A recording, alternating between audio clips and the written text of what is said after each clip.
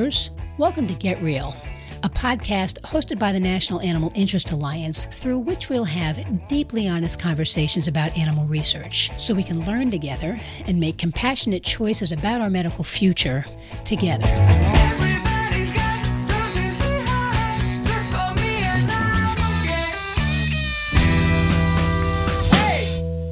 Welcome to the debut episode of Get Real's Raw Truth miniseries.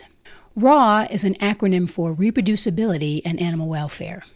Our discussions in these episodes will focus on how reliable research findings require rigorous animal welfare practices. The U.S. government spends over $30 billion a year on biomedical research, and about half of the studies published are questionable because they can't be replicated. The research community has been grappling with this issue for years, attributing it to insufficient rigor in study design, statistical bias, and a lack of full transparency in scientific publications.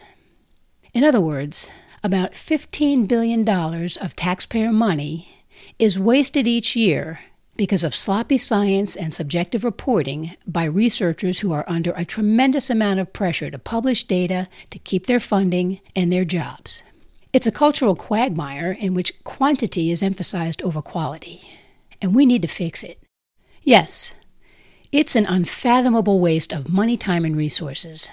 But above all else, it's an unforgivable waste of animal lives. And for me, what our animals experience for our well-being will always matter more than anyone's money or time. Now, I'm super proud of the research community for calling this crisis out directly and publicly. Because of their efforts, new recommendations for study design and reporting are in place to help us get things back on track. But these corrections don't go deep enough because they don't address the most central cause of the issue. Our data come from animals. Sloppy practices related to their care and experiences will always be the primary cause of inconsistent findings across studies, because reproducible science and animal welfare are two sides of the same coin. So what are we missing when it comes to how we care for research animals? And how do we do better? Joining us today to break the seal on these discussions is Dr. Jeremy Turner, Chief Scientific Officer of Turner Scientific, and a hearing scientist who has a lot to say about the impact of noise and vibration on our research animals. Welcome to the Raw Truth series of Get Real, Dr. Turner. We appreciate you joining us today. It's a pleasure to be here, Cindy. We in the research field are in the midst of what we're calling a reproducibility crisis. And basically what that means for our listeners is about 50% of the data that is produced is questionable because other people can't reproduce it. And the research community has attempted to correct that through a variety of different means, right? They are looking at more rigorous, transparent reporting using the ARRIVE guidelines. The PREPARE guidelines are around to help people create more rigorous study designs. And I think all of those things are helpful. But at the end of the day, all of our data comes from our animals. And I feel like if we're really going to address the reproducibility crisis, we need to start looking at what these animals themselves are experiencing, because if their physiology changes, then the information that comes from them will be skewed. And so you are an expert in audition and also vibration, and particularly your niche, which is very relevant here, applies to the species we work with in research. You are really the first person I've ever spoken to that addresses what it is we need to know directly. So maybe you can describe how noise and vibration contribute to this crisis. Yeah, this area is I think, just ripe for contributions to this reproducibility crisis, because ultimately, at the end of the day, the vast majority of our work is done with mice and rats and some other species, right, that are biologically driven to respond to noise and vibration, and not the light cues that we humans use. So, in our animal facilities, as an example, we humans walk into them and we look at them with our eyes, because that's how we survey our world. That's how we look for threats. That's how we kind of monitor for variability. But we don't recognize that for a mouse, a nocturnal, tunnel-dwelling animal, sound is an absolutely essential cue for its survival. And they communicate with one another. Their prosocial interactions, are acoustic in nature often, and they're threat warnings that they convey to one another are often acoustic in nature. So, they use sound very aggressively to communicate with one another and to spread concerns. And vibration, similarly, a vibration for a mouse or a rat tells them something's going to eat them. And, if your office is vibrating a little bit or your bed is vibrating a little bit, you would do something about it, right? But in our animal facility spaces, we tend not to measure these things. It's just not been done. And so we're largely ignoring these absolutely essential variables that are really, really critical to the daily survival and predictability of the world for our mice and our rats. And by not measuring them, we're functionally ignoring the contributions that they make to our work. And there's huge variability. We've surveyed many, many dozens of facilities around the world. And you can imagine that when you never measure something, how eye-opening it can be when you start measuring. And so, the rooms are filled with sources of ultrasonic noise that we don't hear and vibrations that we don't feel. The lights emit some ultrasound, the computers, the hoods, the blower motors, the HVAC system, all of these things are kind of unique fingerprints for every animal room. And we shouldn't be surprised then when we have a hard time reproducing a study, when we move our lab from Houston to Boston, for example. Even from one lab vivarium room to another in the same facility, we see massive variability. So again, we're not measuring these things. And so we think that's the first solution, is to actually understand and report on what these variables are looking like in our animal care spaces. Yeah. What kind of an impact does noise and vibration actually have on rodents?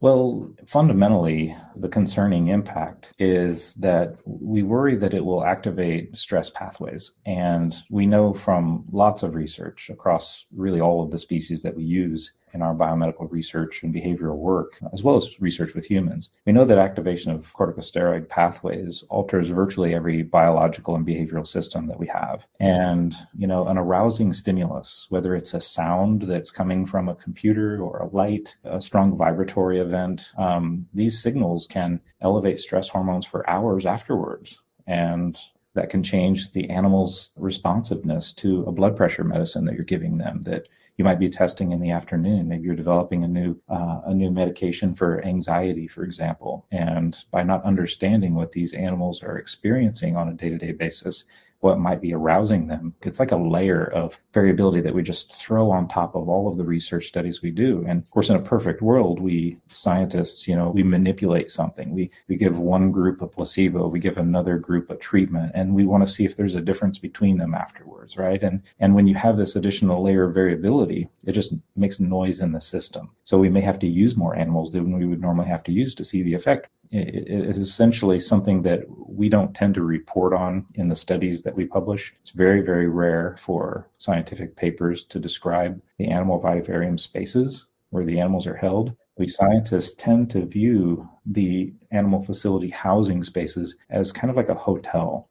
So we give our mice and our rats to the veterinary staff to take care of the animals, and they do a beautiful job of it, right? And we almost like we check them out of the hotel and we bring them to our lab down the hall or upstairs or something. And we give them a medicine to see if it lowers anxiety. We see if it, helps with multiple sclerosis or, lowers the developmental pattern of a cancerous tumor. Then we check them back into the hotel, not realizing that 23 out of every 24 hours of the day, they're in that hotel. We have these stimuli in our vivarium spaces, sometimes from computers and procedure hoods and fluorescent lighting ballasts and things like that are there constantly. And, we know from the human tinnitus literature that having a relatively quiet, constant droning tone in the background in our head all the time can be arousing. It disrupts sleep. And it can cause and be associated with a whole range of downstream cognitive impacts. In the olden days of animal research work, these animals were in very static environments. There were no computers around in the 60s and 70s to provide sophisticated monitoring and controls for the animal spaces. And there are today. We have very carefully controlled air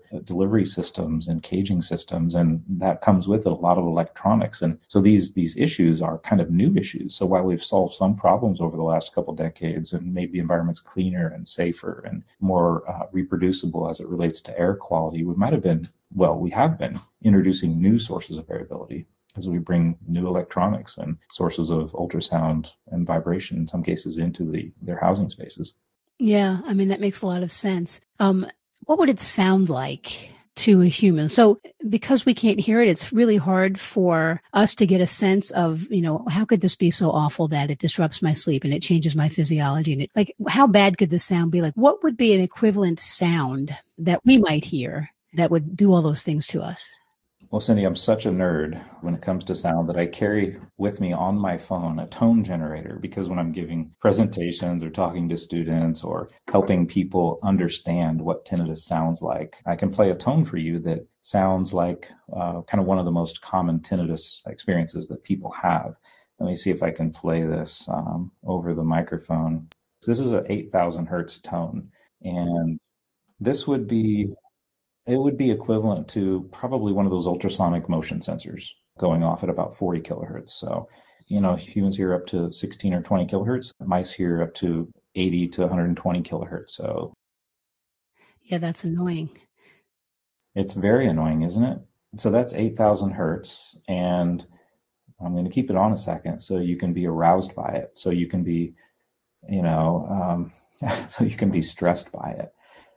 And so, that's what it's like. And as I'm talking to veterinarians and scientists about how these environmental sounds can impact animals, I like to play that, because a lot of them will have tinnitus and they're like, oh yeah, I can't sleep at night, or I have to, wear a noise mask in order to ignore it. And so like, well, this is what it might be like in some of your animal spaces. So essentially what you're saying is, unwittingly, we are virtually flooding over 95% of the animals we work with in research with noise and vibration that we can't perceive, but that they can perceive, that then has downstream effects, whether it's related to the stress hormone cascade or lack of sleep or interrupted breathing. This is very concerning. And because the other thing you said is that from even room to room or positions in a particular room, these things can vary. So, how on earth can we ever get a semblance of standardized data from animals like this when we have absolutely no idea what kind of physiologic state they're in as a consequence of this flooding of noise and vibration that we can't perceive, right? And how can we ever do rigorous reproducible studies if we don't address this issue at the animal level? So, this is really important, and we have a lot of smart people in this field. And I'm wondering why the research community hasn't been monitoring noise and vibration in rodent research colonies all along. So that's a complicated question with perhaps lots of answers, but ultimately there is a solution. This is not a situation where we have to stick our head in the sand and just cross our fingers. We can measure these things, and we're good at doing that in science. But measurements are driven by the tools that are available. We can measure temperature and humidity with great resolution, and we've done so in animal rooms for decades, right? Because for, $20, you can put a sensor on the wall that's really pretty accurate, reliable and valid. Noise and ultrasonic noise in particular has been a historical issue, because in order to hear those high-pitched sounds, you need an ultrasonic microphone. And so these instruments, classically, there have been a couple companies in the world that make these microphones, and they've been really expensive. And that has been a limiting factor in widespread use. So ultimately, over the last few years, we've been working hard to try to get a system together that will actually not require a PhD in acoustics to use, and sensors that are actually obtainable. They're not so expensive that they can't be purchased by facilities. So ultimately, that's where we are, like a lot of things where the technology, is becoming more cost effective to actually own. Right. And this is something that you in particular have designed. This is one of the reasons I've asked you to join us today, because I think it's so fascinating, because in addition to developing something that is affordable, that will give you accurate information, that has to be coupled with the relevance of that information per species, right? And so it's one thing to have a monitor like this that will tell you, okay, well, you have a sound in this range. But if you can't couple that with how it impacts a mouse or a rat or a monkey or a rabbit or a dog or a cat or any of the other species we work with, it's sort of useless. And I know that the system you've designed, that I'm very, very excited about, addresses all of those things. Maybe you can talk about that a little bit, because I think our community has an obligation to start measuring this, because we can't mitigate something we can't identify.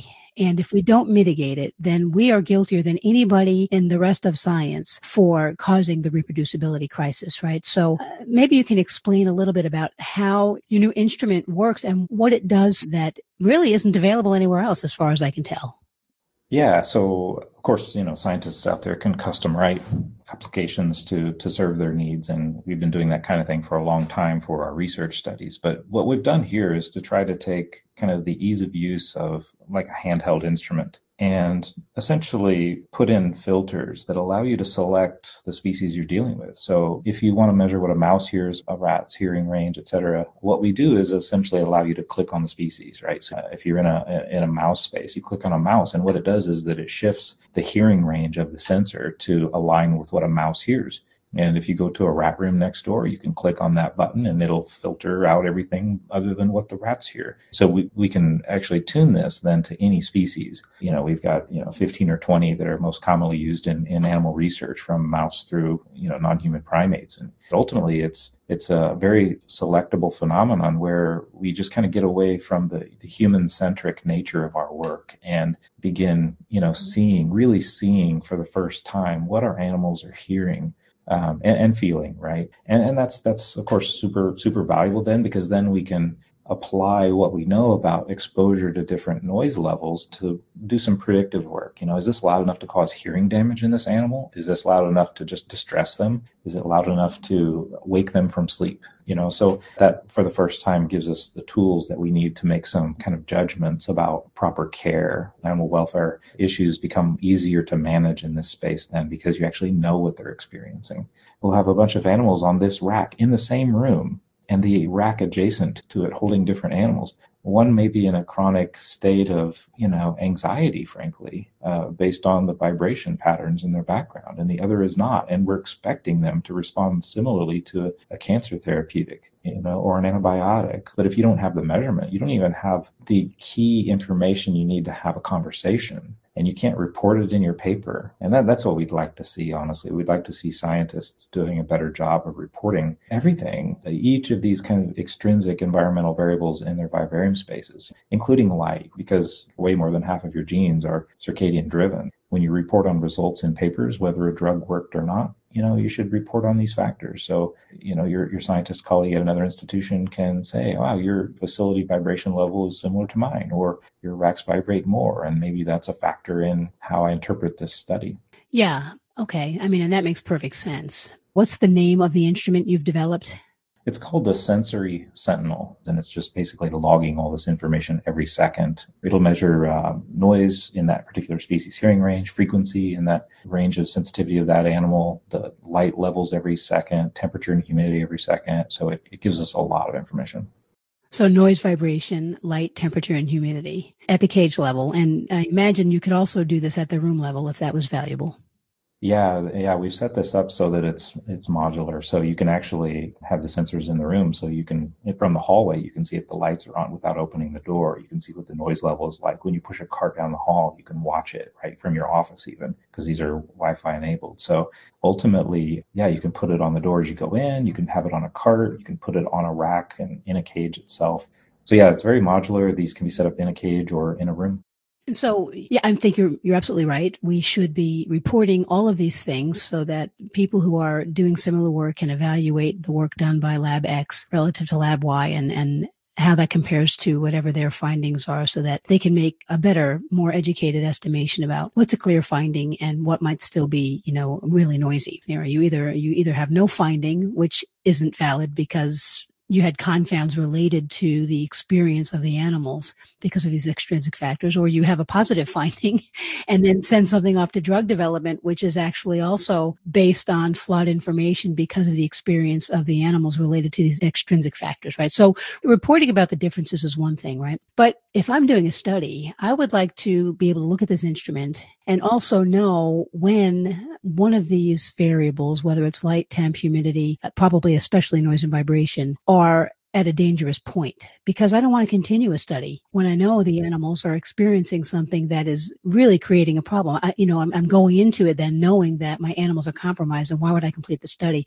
So the question is, have you designed it in such a way that it's user friendly, right? It's fairly intuitive. Like I can look on there and see, okay, look, these animals are in the danger zone for vibration. And I've got to get somebody to come in here and mitigate it so that I can continue my study, because I think it's irresponsible science, frankly, to continue your study once you know that the animals are in harm's way as a consequence of some sort of dangerous exposure to one of these variables, right? So is it intuitive that way?